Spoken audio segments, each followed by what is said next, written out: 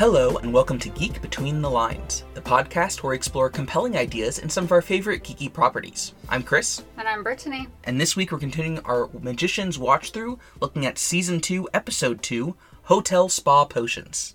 Do you want to start us off with a recap? Sure. So, Quentin, Alice, Penny, and Margot make it back to Brakebills. And since magic will end everywhere if Martin drinks the last of the wellspring, Dean Fogg enlists the help of Professor Sunderland to help them find a book of battle magic that was hidden by the pixie professor Bigby. Once they solve an anagram and a riddle to Bigby's location, they visit her and convince her to give them the Rhinaman Ultra spell, which only powered-up Alice can use, though Ember's gross gift is fading. Meanwhile, Penny has a steaming healing session with Sunderland to get his cursed hands under control. Alice, Quentin, Penny, and Margot are then given Keiko demons in their back to use as a one-shot weapon. In New York, Martin brings Marina to Julia so they can use her as bait to lure Reynard. At first, Marina won't agree to help, but after another powerful hedge witch is killed by Reynard and Dean Fogg won't grant her asylum, Marina finally agrees to help. Quentin visits Julia to warn her that they are about to attack the beast with a dangerous spell, but they fight because she wants them to wait until Martin has helped her kill Reynard. Back in Fillory, Elliot has to rely on his farming background to save the crops that are failing due to the depleted wellspring. As the crops grow, it's clear that Elliot and Fen have a lot to work out in their marriage, especially sexually. The episode ends with Quentin, Alice, Penny, and Margot landing back in Castle Whitespire. Yeah, so a lot happens this episode. Yeah, as always. So what are your magic moments that stuck out to you this episode? I just loved them trying to solve the puzzle and riddle and stuff to try to find the Book of Battle Magic. It was just such a fun, quick way to show all of these different cool ways of using magic. Totally. With finding them out of, like, the library card catalog, doing whatever the equations were with Sunderland and Penny, and then the super quick and easy way to do a bunch of anagrams. So yeah, it was fun little activity along the way. Yeah. I also love the moment, even though it's really sad, when Sunderland and Penny are doing the spell and his hands are going out of control. She says, "What's happened to your hands?" and reaches for them, and he just like pulls them back and he says, "What hasn't?" And it's just like such a sad moment of, again, reminding us how much bodily harm Penny has had in, I mean, probably all of the time loops, but in this one that we've seen, obviously he's had the psychological, emotional struggles with hearing people being tortured, with, you know, all of these things, with seeing someone kill themselves in front of him. But on top of that, you have the physical trauma that's happened to his body over and over and over again, where, yeah, he keeps ending up in the hospital. And right now he's not in the hospital, but last episode, he literally had to have his hands sewn back on before he could go get them healed in this torrent. And now they're attacking him and attacking other people around him. And it's just like, oh. And, you know, and his first reaction is to, like, pull back from other people in ways that they don't understand him, or he doesn't want people touching him, or, you know, different things. And, oh, so much there. Yeah. Even his traveling is an earlier example of his body working without his consent. And his struggles with that had him get a tattoo and then remove that tattoo. Yeah. Both of which are painful processes. Like, yeah, he has already in a season and 2 episodes struggled so much with his body and in ways that are unique to him and his experiences. Yeah. Absolutely. Another one that's kind of sad too, but it's sad, but it's also like amusing because it's Martin Chatwin singing and dancing, but I was just thinking about this time, noticing, like, he's doing these different things that all seem very, like, youthful, very, like, childhood-ish. Obviously, you can sing and dance at any age, but the way he does it with just abandon, you know, and is fully enjoying it, not even dancing particularly well. But not doing it to perform, just doing it for the fun of it. And then he's eating sugary cereal, like, from the box. And he's eating one of those push-pop ice creams, you know. It's just kind of sad because he didn't get to have a lot of those experiences. Not only because there was a war going on when he was a kid, but also the abuse that he was suffering. And so it's, like, kind of nice to see him enjoying himself so much. Obviously, the murder aside. Yeah, I noticed this episode too at the beginning where he magics the music on, the background music, which is also so fun, like another really fun way of using magic. Yeah, which is also nice to see him use magic for things that aren't evil. Yeah, absolutely. Yeah, and then the last one I really want to talk about is the fact that Elliot literally runs away from the manure that's being piled up and calls it our royal dung. They have many a farm to grace with that royal dung. Yeah, very good. Yes, just excellent. But what about you? Yeah, I had some other fun moments. Loved how when they can't find the cottage because of the end of the year prank, Penny is just so fed up. He just cannot stand it. He's done with all of them. Exactly. And magic he and has everything. No time for whimsy. And I also love how Margot makes a potion for him that's based off of a hangover cure that she made for her and Elliot. Like, another really great use of the setting of college and grad school and parties and how people that age would be using magic. Yeah, I think that that's just really, really cool. And it kind of highlights how prior to the beast coming through that mirror, studying magic was not what it is now. What they need now is so different than what they were interested in using magic for prior to the beast. Totally, yeah. You know, I also loved the cover of Hotel Spa Potions. Oh, yeah, that was a great cover. The, like, 50s pinup style, like, comic style, which was often used for advertisements and for the cover of romance novels and pulp novels and things like that. You know, not only, I think, just really good design, but also a great hiding place. Because Bigby knows that no one's going to pick that up and be like, well, I have to read this. I'm checking this one out. Yeah, just, I think, delightful. Small details that the set design crew and the creators of the show clearly put time into and I think make the show even better. And then the last moment I had was just seeing how comfortable Fogg is when he's putting the Keiko demons into them and how comfortable he is with their pain. Yeah. I think we just continue to see him as a very complicated character, a character who is not benevolent, is not kind, but who also is there to help them.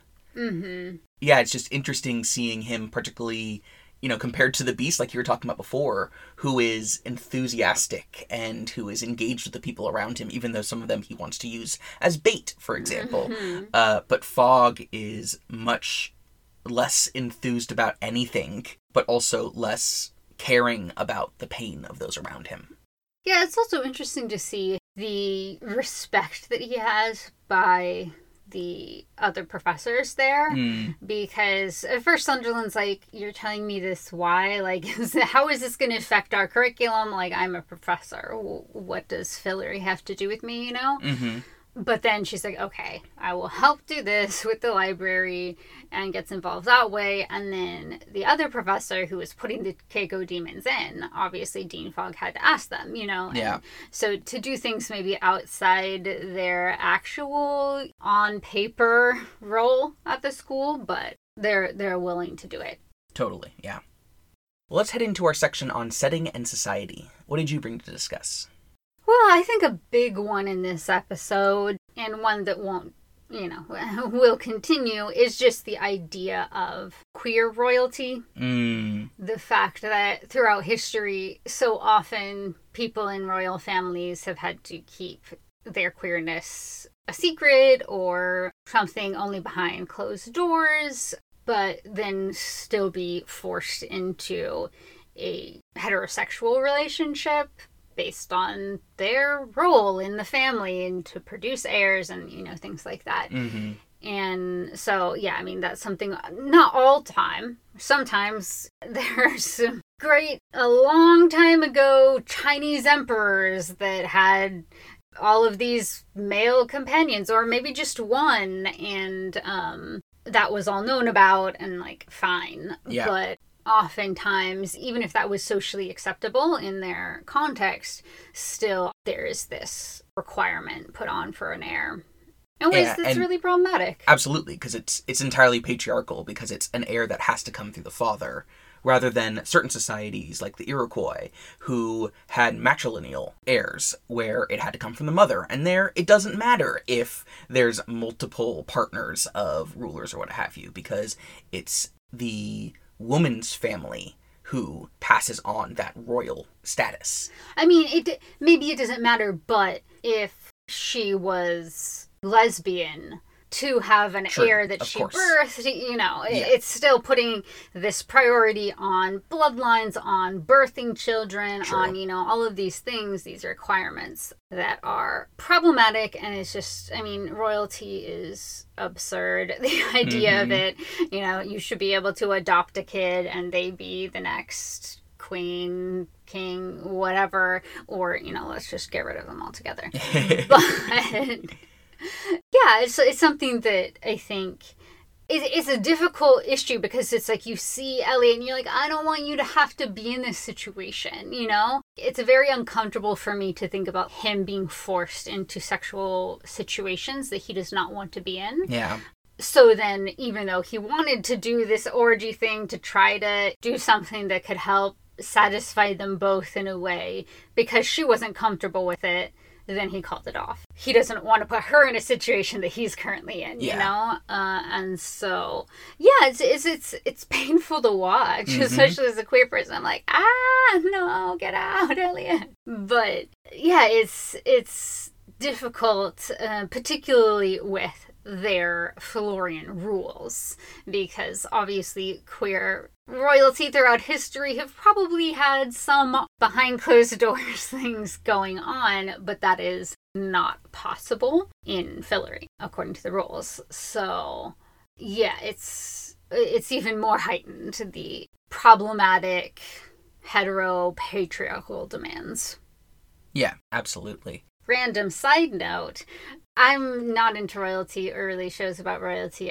I've never really cared very much, but a show that I do love called Young Royals deals with this idea in very interesting and compelling ways. So if you haven't seen it, it's on Netflix. It's Swedish. It's excellent. It's excellent. Make sure you have the subtitles on. But anyways, did you have a comment on this? Yeah, I think it's hard because of all these pressures. The fact that he's royalty, or this magical element of who he can be with now as High King. Elliot seems to have almost recloseted himself, because he's not telling Fen that he's queer. Yeah, he is. I think he's dancing around it. You told me that before your life was different. Yeah. And so I think he's told her. I mean, maybe. I took that to mean that he is dancing around the discussion, because that we see him say that specifically. Before I met you, my life was different. Not before I met you, I mostly or only was interested in men. We haven't seen that conversation. So it feels almost to me like he's using innuendo in a way that he doesn't feel entirely open, compared to certainly the Elliot that we saw earlier in the show, when he was talking about getting blowjobs from men and things like that all the time. I think that he's just part of his isolation here, where all of his friends are gone, and he's in this new place, in this new role. is also this self-isolation, this way of kind of compartmentalizing his identity, which, yeah, is hard to watch. I mean, I wouldn't necessarily use the phrase recloseted himself because, like, society closets people rather than them doing it to themselves. I think, I don't know, yeah, it's a very interesting situation because it seems like there was a requirement for consummation before the whole deal went through and they gave the knife that could kill the beast and all of that. And so he's engaged in this way once, and now his wife wants to engage in this more. And I think he is having a very difficult time navigating that, being queer. And my guess would be that he has told her that, but because he's also maybe in some points been with women, obviously Margot was there in that threesome situation. Yeah. Who knows, prior to him coming out, maybe he had a girlfriend in adolescence. It's not like his orgy was all men. Yeah. Now he's obviously already been with Ben, and so I don't know if he is if he doesn't want to disappoint her, if he doesn't want her to feel bad about herself or unhappy in the marriage or whatnot. So maybe he's more willing to take that unhappiness on himself than try to have her in a situation she doesn't want to be in, Yeah. So yeah, it's a complicated situation, and absolutely. We'll see more. But yeah, I do wish I had seen more of their other conversations regarding that matter. Yeah. Some other small things that I think go into the world building of the magicians, that Marina has a pact with another hedge witch. Yes. That they're going to stay on their own coast and not get in each other's business, and then there doesn't have to be any problem between them. It's just, an interesting idea of how conflicts can happen, particularly with the most powerful, to the point where they've made agreements. Also, we're introduced to some magical beings, pixies, who love puzzles and riddles, and they said especially ones that make humans look foolish. Which is fun, because it's not only telling us something about the pixies, but it's telling us something about the interactions between pixies and humans. Yeah. And the pixies are just humans are kind of inferior to us in not only wit, but lifespan and memory and, all of these different things. And just so easy to mess with. And then also there's these Keiko demons, which I feel uncomfortable with. The fact that they're taken from their home, stuffed into a human to act as a one-shot weapon for them. Don't love that. Yeah.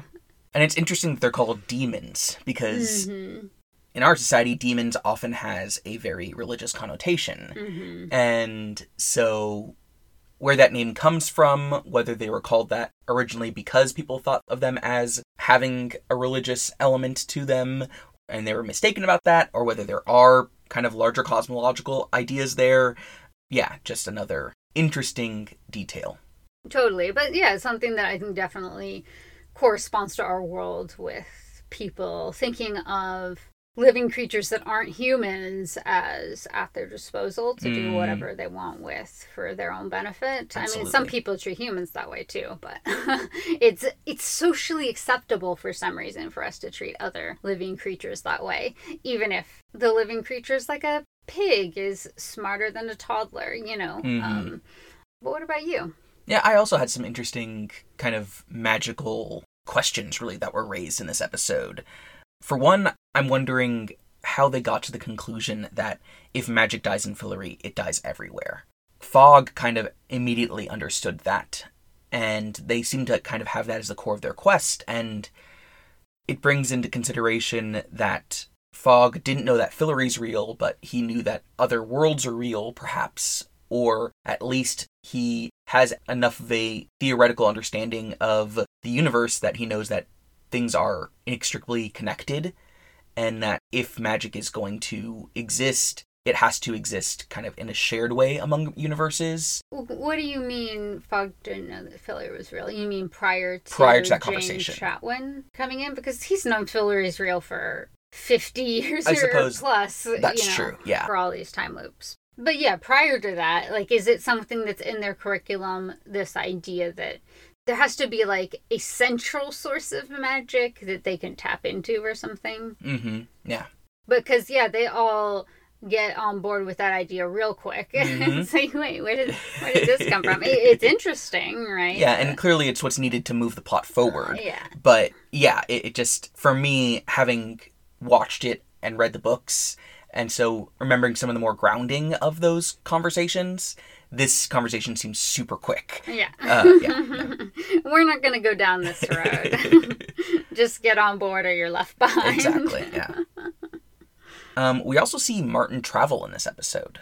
Mm-hmm. It makes me wonder whether he was innately born a traveler, or whether through his experiments and things like that, he became a traveler. Mm-hmm. And, that raises questions about what it means to be a traveler and where that power can come from that I don't think the show is going to explore, but are interesting elements of the world. Yeah, my assumption would be that he was not a traveler because he wanted to get into Fillory when it kept closing to him. So you would think with that, he would have accidentally traveled there as he was trying to figure out a way to get there if he had naturally been born that way. But, we don't know. But yeah, when he's literally drinking from the wellspring where magic was born or whatnot, it probably lets him do a lot of things. Yeah.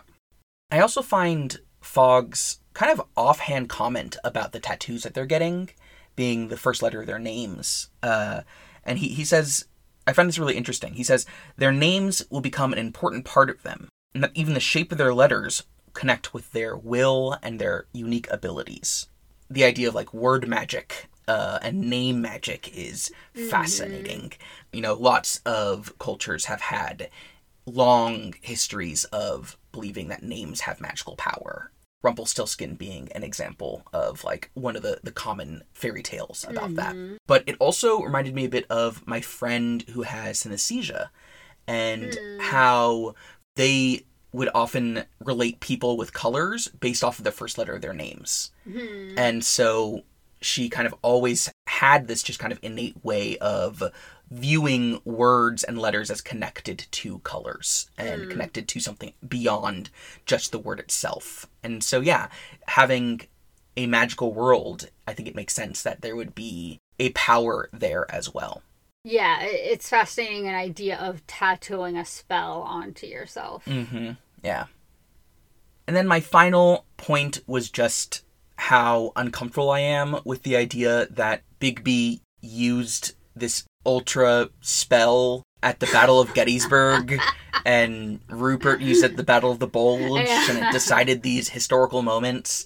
I think I know, right? 15 years ago, I would have loved that kind of thing. Well, it's just like a funny comment, but then, once you study history like you have, it's like, Well, I spend so much of my life trying to teach students not to think ahistorically, not to think in ways that, look at history in these really myopic, incorrect ways. And the idea that a single individual with a single spell could have changed these things in secret rather than these really important bottom-up processes and events that occurred. Just, it, like, grinds my gears. It's like, no, that's the opposite of what I'm trying to get my students to do.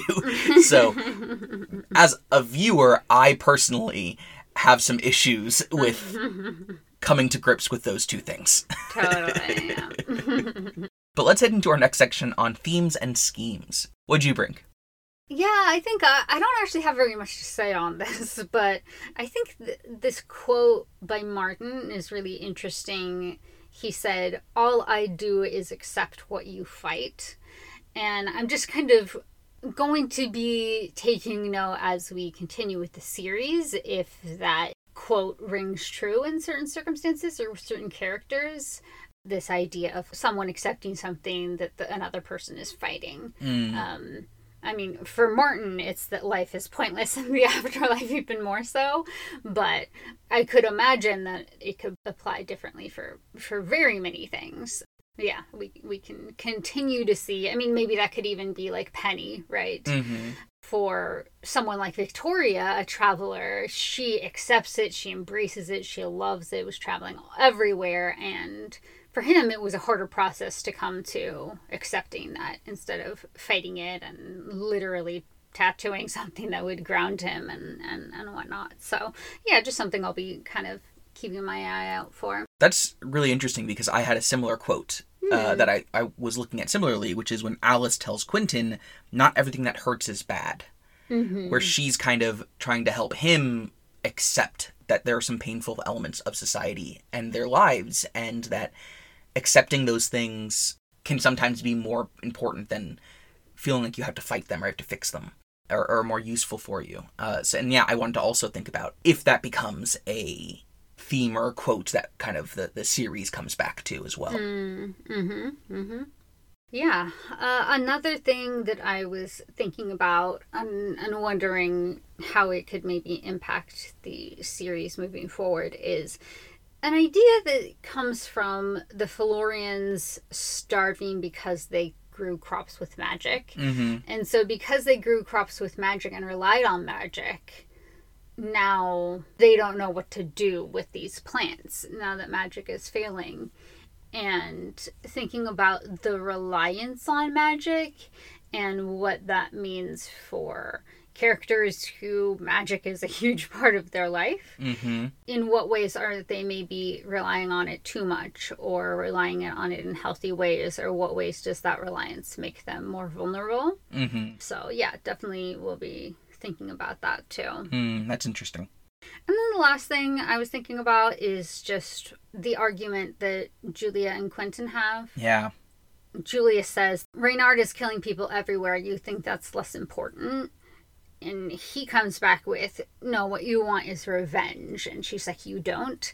And, you know, I think that there's a part of Julia that doesn't want that, but I don't think it's just that. Mm-hmm. Because she went and saw these other people that Reynard killed and talked to a little kid who was there and witnessed it, mm-hmm. or came upon it after it happened, like this very traumatizing thing. And so I don't think that it's just vengeance.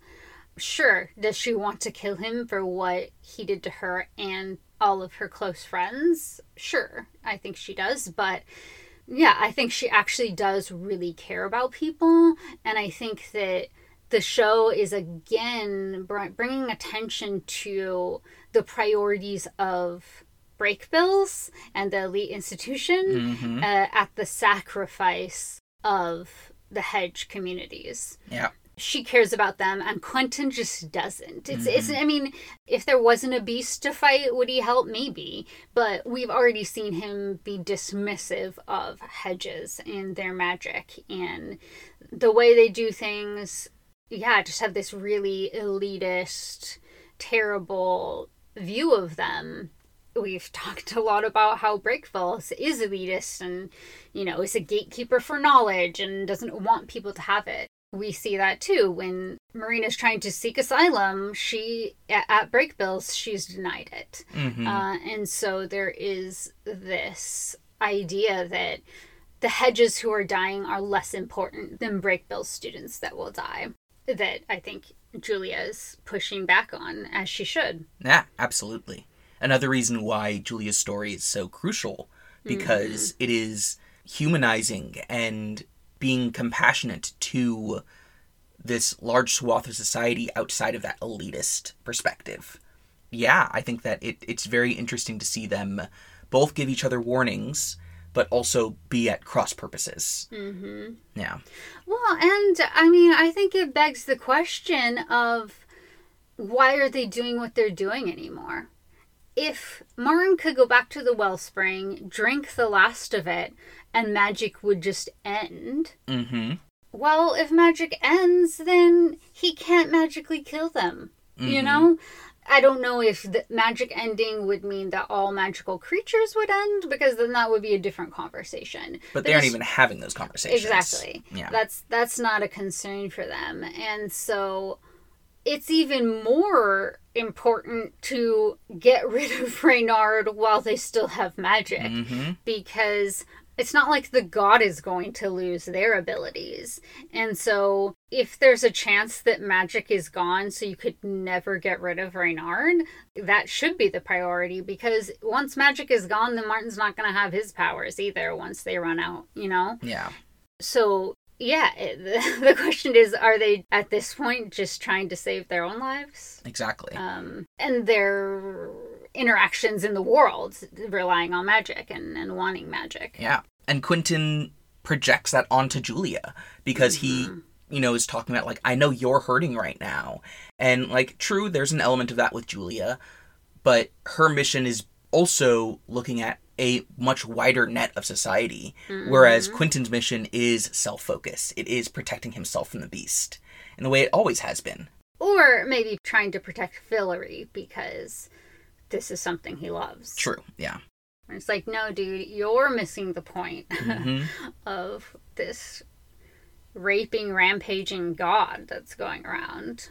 And, maybe that's too focused on Earth, but what would stop him from going other places and doing that to other planets, Yeah, exactly. And maybe the gods of their planets would stop that. I don't know. But there's a lot of questions that people should be asking before they come to the conclusion. Exactly. But what about you? What are your themes and schemes? Yeah, I mean, that those were most of my notes as well. So it's all right. We did them together. So then let's just move on, since you stole all of mine, to our next section, from another point of view. So whose perspective did you want to discuss this week? So I was really feeling for Marina in this episode, thinking about the fear and terror that she was feeling. Because when she first comes into the episode, Martin brings her tied up in a chair with a mask over her face, and you can just see her breathing really fast. Mm-hmm. And this is Marina.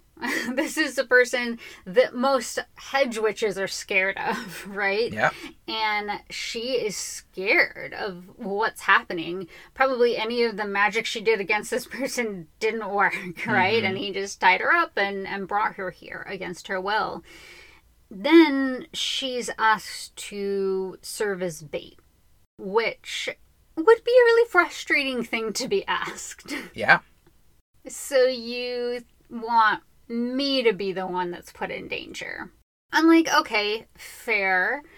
There's a reason why they can't serve as bait, and so she's one of the hedge witches that maybe could. I mean, where's Pete? Why don't we have Pete serve as bait? But, it has to be someone who's magically gifted enough to do the incantation, right? Mm-hmm.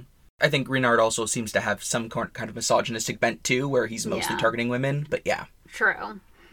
And she says that she wants to kick Julia's ass and kill Martin, which is just interesting, because I feel like Marina from earlier on in season 1 would have also wanted to kill Julia for this, but I think that we know that she likes Julia, and she would prefer to not harm her in any way if it can be helped from her point of view.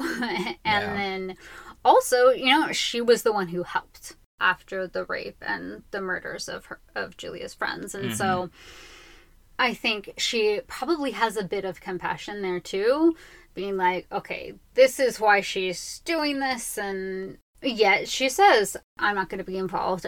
And she leaves. But I think it's really interesting that then she calls probably the most powerful hedge witch that she knows on the West Coast, and is trying to work with her to help figure out a way to deal with Reynard. And so even though she said no to being bait, she still is taking the situation seriously and willing to even work with someone that she's probably had tensions and problems with in the past. because that person's powerful. Yeah, some really great narrative agency for her there. But then when she gets there, I think, again, that terror sets in because Reynard so easily killed this most powerful hedge witch that she knows. Yeah. So that leads her to do something that she would not do, I think, under any other circumstances, which is ask for asylum from the person who kicked her out of Brakebills. Yeah. And so I was just thinking about, she must be so afraid. And you see that in that scene in Fogg's office. First of all, it's great that she breaches Brakebills' wards, because she can do that. And he gives her a drink and she just downs it. And then, she gets a second. And you can see that she's scared and she's pleading, which, again, we've never seen Marina do. Marina is always in control. She is a badass, and to see her so vulnerable, and in that vulnerability, I think, feeling betrayed and cast aside, and probably the anger that she feels from that, because not only did Fogg kick her out of school and take her memories away, and therefore take her education away, which anybody should be mad about, and also, more than that, he won't even allow her to stay and have asylum on school grounds, which means that he doesn't care if she lives or dies. Yeah. He lets her keep her memories in the hopes that it'll keep her alive, but he won't allow her to stay. He even says that he doesn't want her to infect the students, right?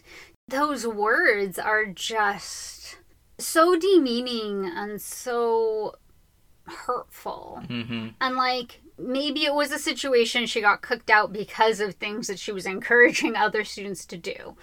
Not that she can't be problematic. She can, right? And she can be violent, and she can do this spell that would keep Quentin forever in this terrible dream, nightmare state, And so I understand why he would not allow her to be at the school in the past. But in this situation, where that she is probably going to get killed, that there's a god out there literally hunting her people, and to just say no, because if you stay, you're going to infect the people around you because you're like a disease. And so, I was just really thinking about how that must feel to hear at any time, but in this state of vulnerability and fear. Him even taking away a previous compliment he had paid her, that she was the best student he had ever taught, because he says that he confused talent with character. And, he's obviously saying you're so talented because clearly she is. Probably outside of any of the, master magicians that we see, she's probably the most powerful. Yeah. And so, I was just thinking about, the moment between being denied asylum, she doesn't even finish the second drink. She just, gets out of there. The time between then and when she knocks on Julia's door and says, I changed my mind, I'll help. She walks in with her classic power, her kind of flippant attitude towards everything in life. But between that time, I'm just thinking that she must feel hopeless. She must feel like there is literally nothing else she can do but be bait. Yeah. Because any person around her that is more powerful than her can't or won't help her. Yeah. Except for the beast. Yeah. So, I just was really feeling for her, because it's such a horrible situation, and I think she's treated without human decency. Absolutely. How do you send someone away that may die? Yeah, it's me, historian mind, brings to mind the many, many, many times that public health has been weaponized against minorities. The AIDS crisis is obviously a really big example of that, but in Chinatowns in the late 1800s, we often had the awful conditions of their homes, which were based off of their economic oppression, based off of them as if they were culturally vectors of disease. Here in LA, in the 1920s, there was an outbreak of bubonic plague that came through the port of San Pedro, but mostly impacted, again, people who had little access to hygienic living situations and things like that. And so it spread within a Mexican-American community. And so 3 different Mexican-American communities were just burnt to the ground. Yeah, it's, how people are seen as disease carriers because they are lesser than, because they are different. And yeah, only some people are thought of to deserve safety. Exactly. And Marina, obviously she does have some character problems, but I think that if she was not a hedge, that conversation would have gone so much differently. And so there are still these systems of oppression at play here. Yeah, and as a teacher yourself, several years later, one of your previous students who was really excellent but also problematic, comes to you and is like, this person is trying to kill me. Just like, well, you go deal with that. Hopefully what I taught you will help you. It's just like... And if it was, I can't have you here because if he seeks you out, it's putting all of these other students in danger. But that's not what he said. Yeah. If that was at all a part of his reasoning, he didn't mention it. Exactly. Which, makes it seem like I literally don't care if you die. Which is a terrible thing for one of your previous professors to feel. Absolutely. Or to tell you. And again, it highlights Julia's quote at the beginning of the series that Breakbills wants people who just go along with things. They don't want people who think for themselves, who question things. Marina's the worst example of that, perhaps, but, the idea that her perspective, her different ideas of morality are an infection that could spread is, I think, goes along with Julia's critique. But what about you? Whose point of view were you thinking about? I wanted to talk about Fen. Let's do it. Because, we talked about last week how Fen is reintroduced with a new actor, and this episode shows a good reason why they really needed a strong Fen, because those times when Elliot is away from the group and he's back in Fillory, he needs someone who he can talk with and grow with, and someone who will kind of be there. And I think Fen does a really interesting job here of a character who helps push Elliot's character building and narrative arc forward. But then when you think about what's going on with her, you also see so much interesting material as well that the actor brings and the writing brings. Totally. She's not only there to push his character forward, she's still able to be a character in and of herself. Absolutely. And I think they do a deft job of having her in this really interesting position of someone who is in her own new status as the wife of the High King, someone who she's only barely meeting, someone who clearly has patriarchal messages that have been instilled in her when she mentioned at the beginning that she wants to be obedient and she wants to serve Elliot and Fillory. To which Elliot says, no one wants to be obedient. Yeah. Well, and I think that's the thing, is that Elliot, being Elliot, he says a few things like that. He says, I don't want to be a leader of a cult. He says, I want people to speak their mind, especially you, to Fen. And so she's grappling with what she's been socialized in, what Elliot is now telling her, these new positions, and then also what Elliot's actions are, which don't always go along with his words. Yeah, it's interesting to think about maybe her even speaking up to then stop herself and say, I want to be obedient. That's a risk that she's taking because she sees the people of her world starving. And that, I think, is really, really insightful, too, because she is highlighting the importance of the problems that Fillory is facing when Elliot is worried about champagne. Yeah. That the beginning of the episode has them trying this champagne out and him being upset that it didn't work. And she's like, forget growing these grapes. What about the food that we need to survive? I can only imagine what her perspective is when Elliot talks about how he has this secret shame, and it's just that he grew up on a farm. Because to her, how could that be shameful? Particularly after he does show that that is what Fillory needed. It needed that kind of knowledge that Fillory didn't have. And not that she grew up on a farm, but she grew up in, A rural society. Yeah, exactly. And so it's like, if you have shame about this, what does that mean about what you think about us? Yeah. And me? Exactly. And so, yeah, she's able to give the reaction of, wait, you use shit on crops? What? What are you using this for? For the crops. But at the end of the episode, she's also the person who is most excited that it's working. Mm-hmm. She's the one who comes and celebrates that and shows him the growing plant. And she clearly cares so much about this issue, about the fact that Fillory is starving, that she sees this as miraculous, as something that is going to change her world, her society, in really impactful ways.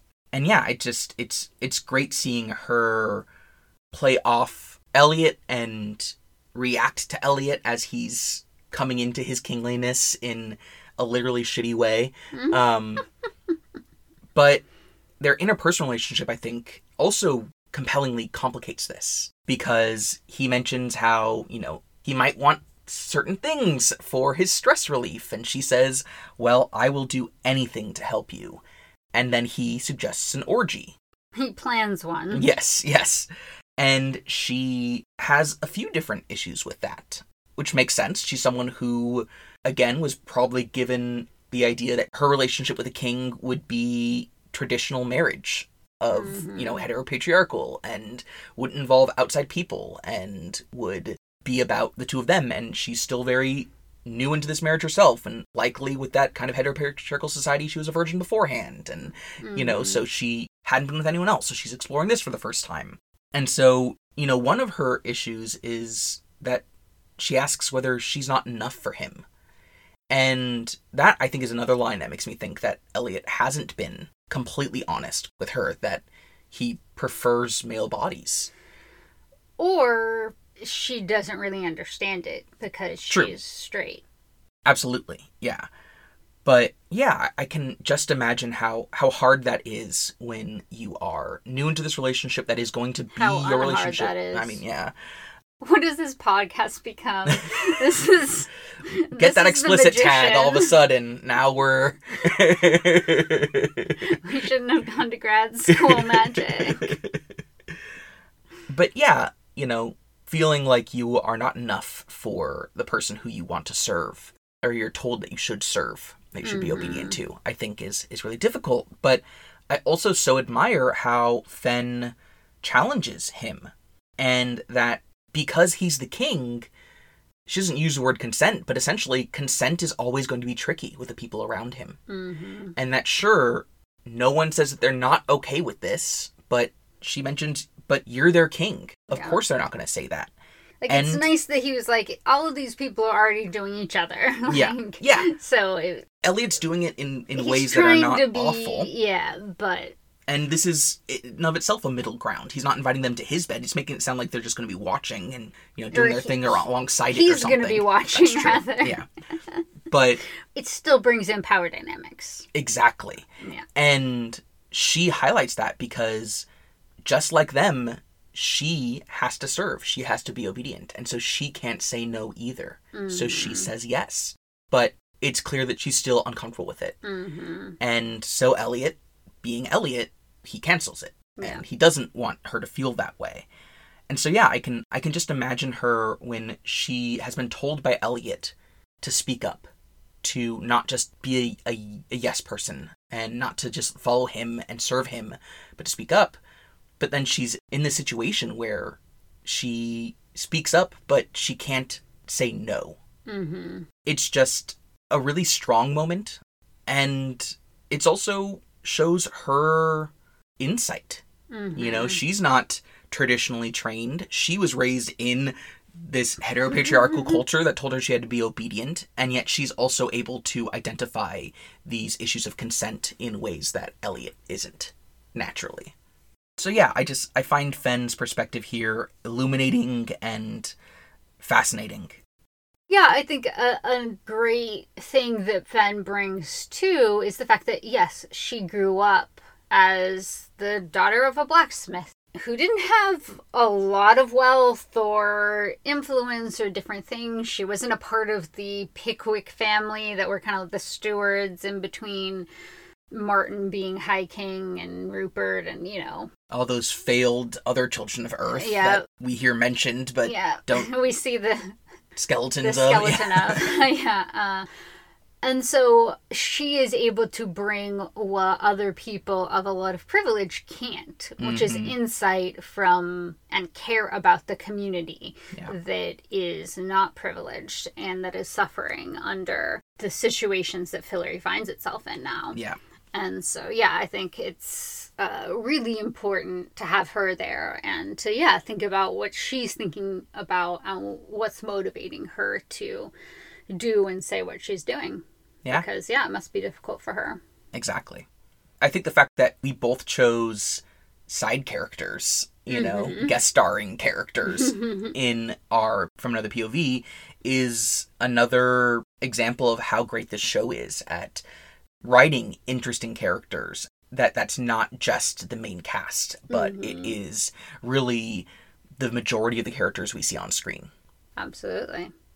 All right, well, let's revisit the title of this episode, Hotel Spa Potions. Yeah, I think it's a good title. I think it's a great way to remind the audience what's in this episode if they've already seen it before. Mm-hmm. I do wish that the title of it had kind of come about in a different way, because Quentin was like, oh, and this one's my favorite because it's absurd. Well, all of them were absurd. And Hotel Spa Potions doesn't actually sound absurd to me. That's something that would absolutely exist. Yeah. And so, I understand why Bigby would have that as a book, because it's something that could sound like an actual book in there. Precisely. Rather than, one of them was something about opine path feces, or I don't know, something that had to do with poo, and someone might open that book because they're like, what is this? If it sounds too ridiculous, it would be well, gotta look in this thing, but Hotel Spa Potions, who cares, move on. Mm-hmm. And so I just thought the line from him was weird because it wasn't the most absurd on the list.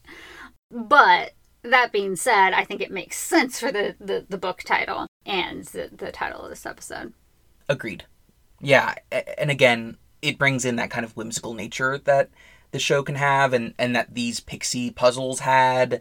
And I don't think there's an actual connection, but for me, my mind kind of creates a small connection between Hotel Spa Potions and the agriculture that Elliot is doing.